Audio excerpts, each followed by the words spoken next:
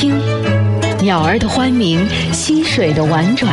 听，爱与恨，悲与喜，苦与乐，得与失。听，跳跃的文字，灵动的声音。You're listening to More to Read。欢迎来到轻松调频美文阅读 More to Read， 我是沈听，让我们在这里一起听美文学英语。今天让我们一起来听东汉末年文人王粲的一句话，美国著名诗人罗伯特·弗罗斯特的一首诗歌 Spring Pools 春池。最后为大家选读的是英国作家伯特兰·罗素所写的一篇关于另一位著名英国作家弗朗西斯·培根的文章。More to read， 用文字抒发感情，用文字诉说故事，用文字穿越古今。 Daily Quote。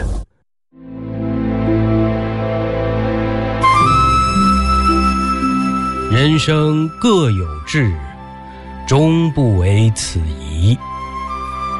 王粲。 Each man has his own ambition in life. In spite of everything, they were determined. 王粲。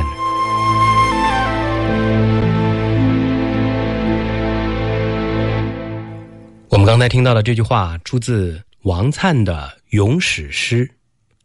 王粲出生于公元177年，公元217年去世，字仲宣，山阳郡高平县人，在今天的山东省微山县。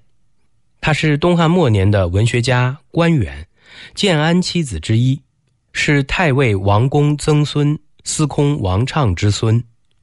王粲自少即有才名，为学者蔡邕所赏识。司徒想征辟他为黄门侍郎，王粲因为长安局势混乱，没有赴任，选择南下依附荆州牧刘表，但没有受到刘表的重用。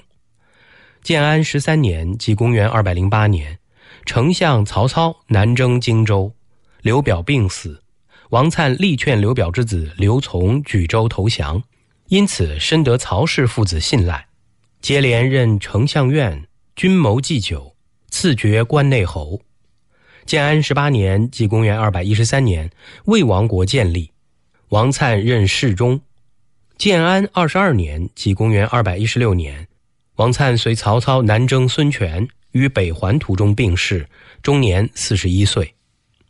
王粲在汉末以博学多闻著称，其诗赋辞气慷慨，亦讲求骈俪华彩，为七子之冠冕，又与曹植并称曹王。他出身高门士族，但身遭离乱，对人民的痛苦生活有一定感受。其诗赋感时乱觞，深沉真挚，但情调苍凉，悲而不壮。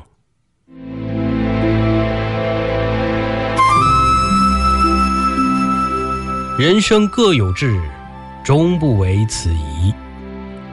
王粲。 Each man has his own ambition in life. In spite of everything, they were determined.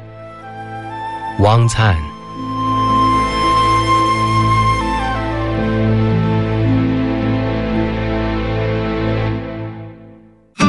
More to read。 闭上双眼，静静聆听，敞开心扉，慢慢品味。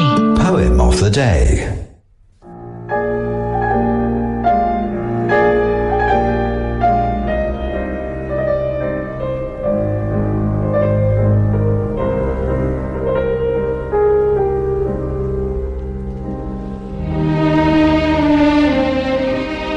Spring Pools, Robert Frost. These pools that, though in forests, still reflect the total sky, almost without defect. And, like the flowers beside them, chill and shiver, will, like the flowers beside them, soon be gone. And yet not out by any brook or river, but up by roots to bring dark foliage on. The trees that have it in their pent-up buds, to darken nature and be summer woods, let them think twice before they use their powers to blot out and drink up and sweep away these flowery waters and these watery flowers from snow that melted only yesterday.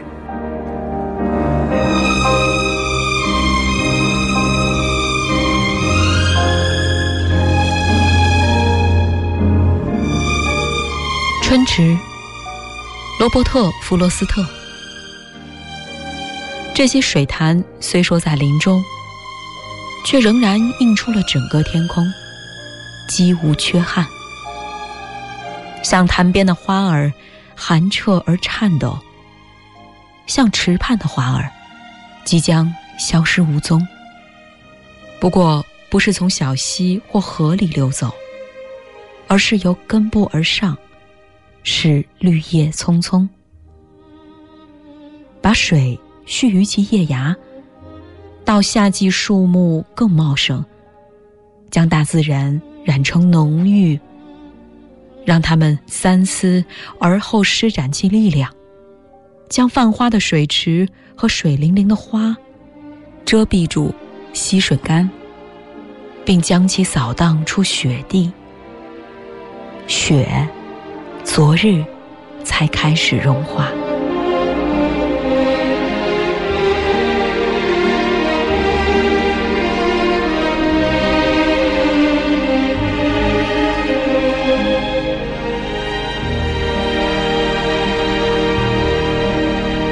我们刚才听到的这首诗歌 Spring Pools 春池，出自美国著名诗人罗伯特·弗罗斯特，英文版本由 Mark Griffiths 为您朗读，中文版本由轻松调频的主持人阿丽为您朗诵。罗伯特·弗罗斯特出生在美国加利福尼亚州的旧金山，11岁时丧父，全家迁往新汉布什尔，靠母亲教书维持生活。他中学毕业后进达特茅斯学院，不久便休学去做杂工，后来又在哈佛读过2年。其后的几十年间，他主要靠教书和务农养家。虽然在中学时他就开始写诗，并一直未曾中断，不过他的诗作很少得到编辑们的赏识，发表者寥寥无几。1912年，罗伯特·弗罗斯特离开美国赴英格兰，第2年在伦敦出版了他的第1本诗集，立即得到庞德等人的好评。第2本诗集问世后，他便启程回国，在大学里教书，到各地朗读自己的诗作，备受爱戴和推崇。罗伯特·弗罗斯特虽然成名较晚，但一生4次赢得了普利策文学奖，在国内外大学里获得了44项荣誉学位。88岁诞辰时，他被授予美国国会金质勋章，成为20世纪全美国最杰出的诗人。弗罗斯特的诗以新英格兰的乡村为背景，从日常生活中选取题材，然而诗的内容却具有普遍意义，亲切感人。他采用旧的诗歌形式，使用的是普通的口头语言，但他的诗却具有迷人的艺术感染力，自然流畅，意境优美，使人读了回味无穷。 More to read. 文字的世界，用心聆听。 Beauty of words. 伯特兰·罗素是英国的哲学家、数学家、逻辑学家、历史学家、文学家和分析哲学的主要创始人，也是世界和平运动的倡导者和组织者。其主要作品有《西方哲学史》、《哲学问题》、《新的分析》、《物的分析》等。罗素不仅在哲学、逻辑和数学上成就显著，在教育学、社会学、政治学和文学等许多领域也都颇有建树。那么在今天的节目中，我就为大家选读一篇由伯特兰·罗素所写的一篇关于弗朗西斯·培根的文章。那么由于时间关系，今天让我们先来听这篇文章的上半部分。中文版本由轻松调频的主持人念希为您朗读，由马元德翻译。Francis Bacon by Bertrand Russell。 弗朗西斯·培根，伯特兰·罗素。Francis Bacon, although his philosophy is in many ways unsatisfactory, has permanent importance as the founder of modern inductive method and the pioneer in the attempt at logical systematization of scientific procedure. 弗朗西斯·培根是近代归纳法的创始人，又是给科学研究程序进行逻辑组织化的先驱。所以，尽管他的哲学有许多地方欠圆满，他仍旧占有永久不倒的重要地位。Bacon's most important book, The Advancement of Learning, is in many ways remarkably modern. He is commonly regarded as the originator of the saying, knowledge is power. And though he may have had predecessors who said the same thing, he said it with new emphasis. The whole basis of his philosophy was practical.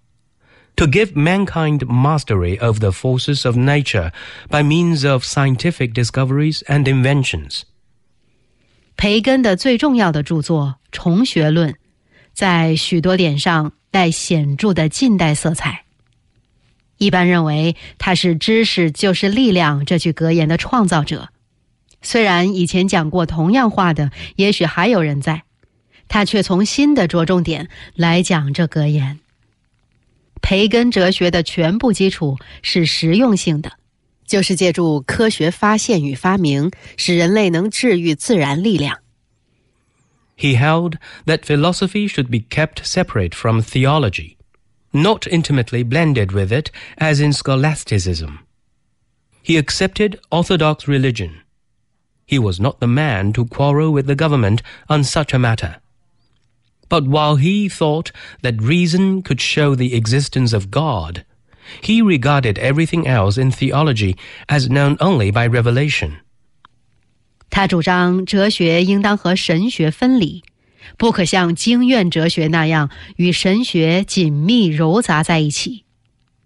培根信正统宗教，他并非在此种问题上跟政府闹争执的那样人。但是他虽然以为理性能够证明神存在，他把神学中其他一切都看作仅凭启示认识的。Indeed, he held that the triumph of faith is greatest when to the unaided reason a dogma appears most absurd. Philosophy, however, should depend only upon reason. He was thus an advocate of the doctrine of double truth, that of reason and that of revelation. This doctrine has been preached by certain Averroists in the 13th century, but had been condemned by the Church. 的确，他倒主张，如果在没有启示协助的理性看来，某个教理显得极荒谬，这时候信仰胜利最伟大。然而哲学应当只依靠理性，所以他是理性真理与启示真理二重真理论的拥护者。这种理论在13世纪时有一些阿威罗伊派人曾经唱说过，但是受到了教会谴责。The triumph of faith was, for the Orthodox, a dangerous device. Bale, in the late 17th century, made ironical use of it, setting forth at great length all that reason could say against some orthodox belief, and then concluding, so much the greater is the triumph of faith in nevertheless believing. How far Bacon's orthodoxy was sincere, it is impossible to know. 信仰胜利对正统信徒讲来是一句危险的箴言。17世纪晚期，贝勒曾以讽刺口吻使用这箴言。他详细捋述了理性对某个正统信仰所能讲的一切反对话，然后做结论说，尽管如此，仍旧信仰，这信仰胜利越发伟大。至于培根的正统信仰真诚到什么程度，那就无从知道了。Bacon was the first of the long line of scientifically minded philosophers who have emphasized the importance of induction as opposed to deduction. Like most of his successors, he tried to find some better kind of induction than what is called induction by simple enumeration. 历来有多少哲学家强调演绎的相反一面，即归纳的重要性。在这类秉有科学气质的哲学家漫长的世系中，培根是第一人。培根也如同大多数的后继者，力图找出优于所谓单纯枚举归纳的某种归纳。Induction by simple enumeration may be illustrated by a parable.There was once upon a time a census officer who had to record the names of all householders in a certain Welsh village. The first that he questioned was called William Williams. So were the second, third, fourth. At last he said to himself, "This is tedious. Evidently they are all called William Williams. I shall put them down so and take a holiday." But he was wrong.There was just one whose name was John Jones. This shows that we may go astray if we trust too implicitly in induction by simple enumeration. 单纯枚举归纳可以借一个寓言做实例来说明。昔日有一位户籍官需记录下威尔士某个村庄里全体户主的姓名。他询问的第一个户主叫威廉·威廉斯，第二个户主、第三个、第四个也叫这名字。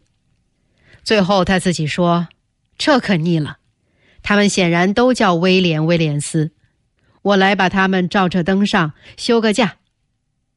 可是他错了，单单有一位名字叫约翰·琼斯的。这表示，假如过于无条件地信赖单纯枚举归纳，可能走上岔路。Bacon believed that he had a method by which induction could be made something better than this.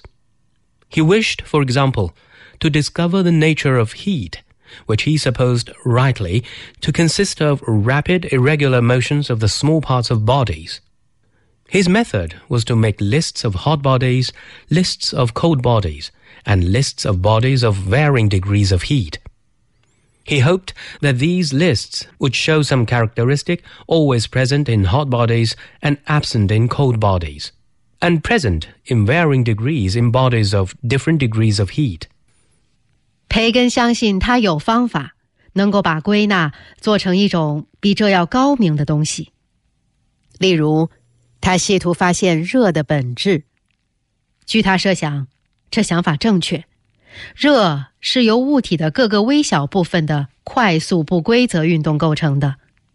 他的方法是做出各种热物体的一览表，各种冷物体的表，以及热度不定的物体的表。他希望这些表会显示出某种特性，在热物体总有，在冷物体总无，而在热度不定的物体有不定程度的出现。By this method, he expected to arrive at general laws, having, in the first instance, the lowest degree of generality. From a number of such laws, he hoped to reach laws of the second degree of generality, and so on. 凭这方法，他指望得到初步先具有最低级普遍性的一般法则。有许多这种法则，他希望求出有二级普遍性的法则，等等，依此类推。A suggested law should be tested by being applied in new circumstances. If it worked in these circumstances, it was to that extent confirmed. Some instances are especially valuable because they enable us to decide between two theories, each possible so far as previous observations are concerned. Such instances are called prerogative instances. 如此提出的法则必须用到新情况下加以检验。假如在新情况下也管用，在这个范围内便得到证实。某些事例让我们能够判定，按以前的观察来讲，均可能对的两个理论，所以特别有价值。这种事例称作特权事例。Bacon not only despised the syllogism, but undervalued mathematics, presumably as insufficiently experimental. He was virulently hostile to Aristotle, but thought very highly of Democritus. Although he did not deny that the cause of nature exemplifies a divine purpose, he objected to any admixture of technological explanation in the actual investigation of phenomena. Everything, he held, should be explained as following necessarily from efficient causes. 培根不仅瞧不起演绎推理，也轻视数学，大概以为数学的实验性差。他对亚里士多德怀着恶毒的敌意，但是给德满克里特非常高的评价。他虽然不否认自然万物的历程显示出神的意志，却反对在实地研究各种现象当中掺杂丝毫目的论解释。他主张一切事情都必须解释成由致效因必然产生的结果。He valued his method as showing how to arrange the observational data upon which science must be based. We ought, he says, to be neither like spiders which spin things out of their own insides, nor like ants which merely collect, but like bees which both collect and arrange. This is somewhat unfair to the ants, but it illustrates Bacon's meaning. 培根对自己的方法的评价是，他告诉我们如何整理科学必须依据的观察资料。他说，我们既不应该像蜘蛛从自己肚里抽丝结网，也不可像蚂蚁单枝采集，而必须像蜜蜂一样，又采集又整理。这话对蚂蚁未免欠公平，但是也足以说明培根的意思。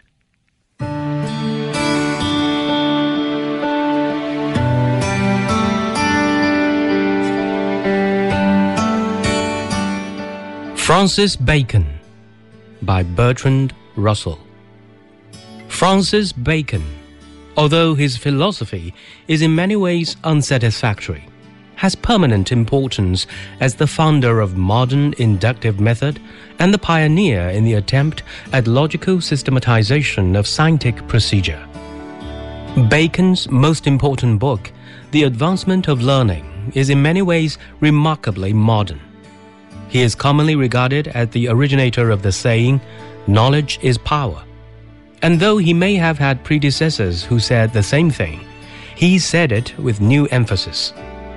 The whole basis of his philosophy was practical, to give mankind mastery of the forces of nature by means of scientific discoveries and inventions. He held that philosophy should be kept separate from theology, not intimately blended with it as in scholasticism. He accepted orthodox religion. He was not the man to quarrel with the government on such a matter. But while he thought that reason could show the existence of God, he regarded everything else in theology as known only by revelation. Indeed, he held that the triumph of faith is greatest when to the unaided reason a dogma appears most absurd. Philosophy, however, should depend only upon reason. He was thus an advocate of the doctrine of double truth, that of reason and that of revelation. This doctrine has been preached by certain Averroists in the 13th century, but had been condemned by the Church. The triumph of faith was, for the Orthodox, a dangerous device. Bayle, in the late 17th century, made ironical use of it, setting forth at great length all that reason could say against some orthodox belief, and then concluding, so much the greater is the triumph of faith in nevertheless believing. How far Bacon's orthodoxy was sincere, it is impossible to know. Bacon was the first of the long line of scientifically minded philosophers who have emphasized the importance of induction as opposed to deduction. Like most of his successors, he tried to find some better kind of induction than what is called induction by simple enumeration. Induction by simple enumeration may be illustrated by a parable. There was once upon a time a census officer who had to record the names of all householders in a certain Welsh village. The first that he questioned was called William Williams. So were the second, third, fourth. At last he said to himself, "This is tedious. Evidently they are all called William Williams. I shall put them down so and take a holiday." But he was wrong. There was just one whose name was John Jones. This shows that we may go astray if we trust too implicitly in induction by simple enumeration. Bacon believed that he had a method by which induction could be made something better than this. He wished, for example, to discover the nature of heat, which he supposed rightly to consist of rapid, irregular motions of the small parts of bodies. His method was to make lists of hot bodies, lists of cold bodies, and lists of bodies of varying degrees of heat. He hoped that these lists would show some characteristic always present in hot bodies and absent in cold bodies, and present in varying degrees in bodies of different degrees of heat. By this method, he expected to arrive at general laws, having, in the first instance, the lowest degree of generality. From a number of such laws, he hoped to reach laws of the second degree of generality, and so on. A suggested law should be tested by being applied in new circumstances. If it worked in these circumstances, it was to that extent confirmed. Some instances are specially valuable because they enable us to decide between two theories, each possible so far as previous observations are concerned. Such instances are called prerogative instances. Bacon not only despised the syllogism, but undervalued mathematics, presumably as insufficiently experimental. He was virulently hostile to Aristotle, but thought very highly of Democritus. Although he did not deny that the cause of nature exemplifies a divine purpose, he objected to any admixture of technological explanation in the actual investigation of phenomena. Everything, he held, should be explained as following necessarily from efficient causes. He valued his method as showing how to arrange the observational data upon which science must be based. We ought, he says, to be neither like spiders, which spin things out of their own insides, nor like ants, which merely collect, but like bees, which both collect and arrange. This is somewhat unfair to the ants, but it illustrates Bacon's meaning.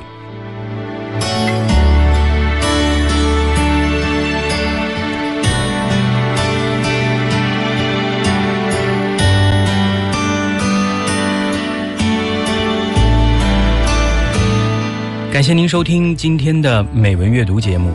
您也可以通过云听 App 在线实时收听美文阅读以及轻松调频的其他节目。想要查看美文阅读节目文稿，欢迎您访问网站 radio.cgtn.com。今天的节目就到这儿，我是沈听，我们明天见。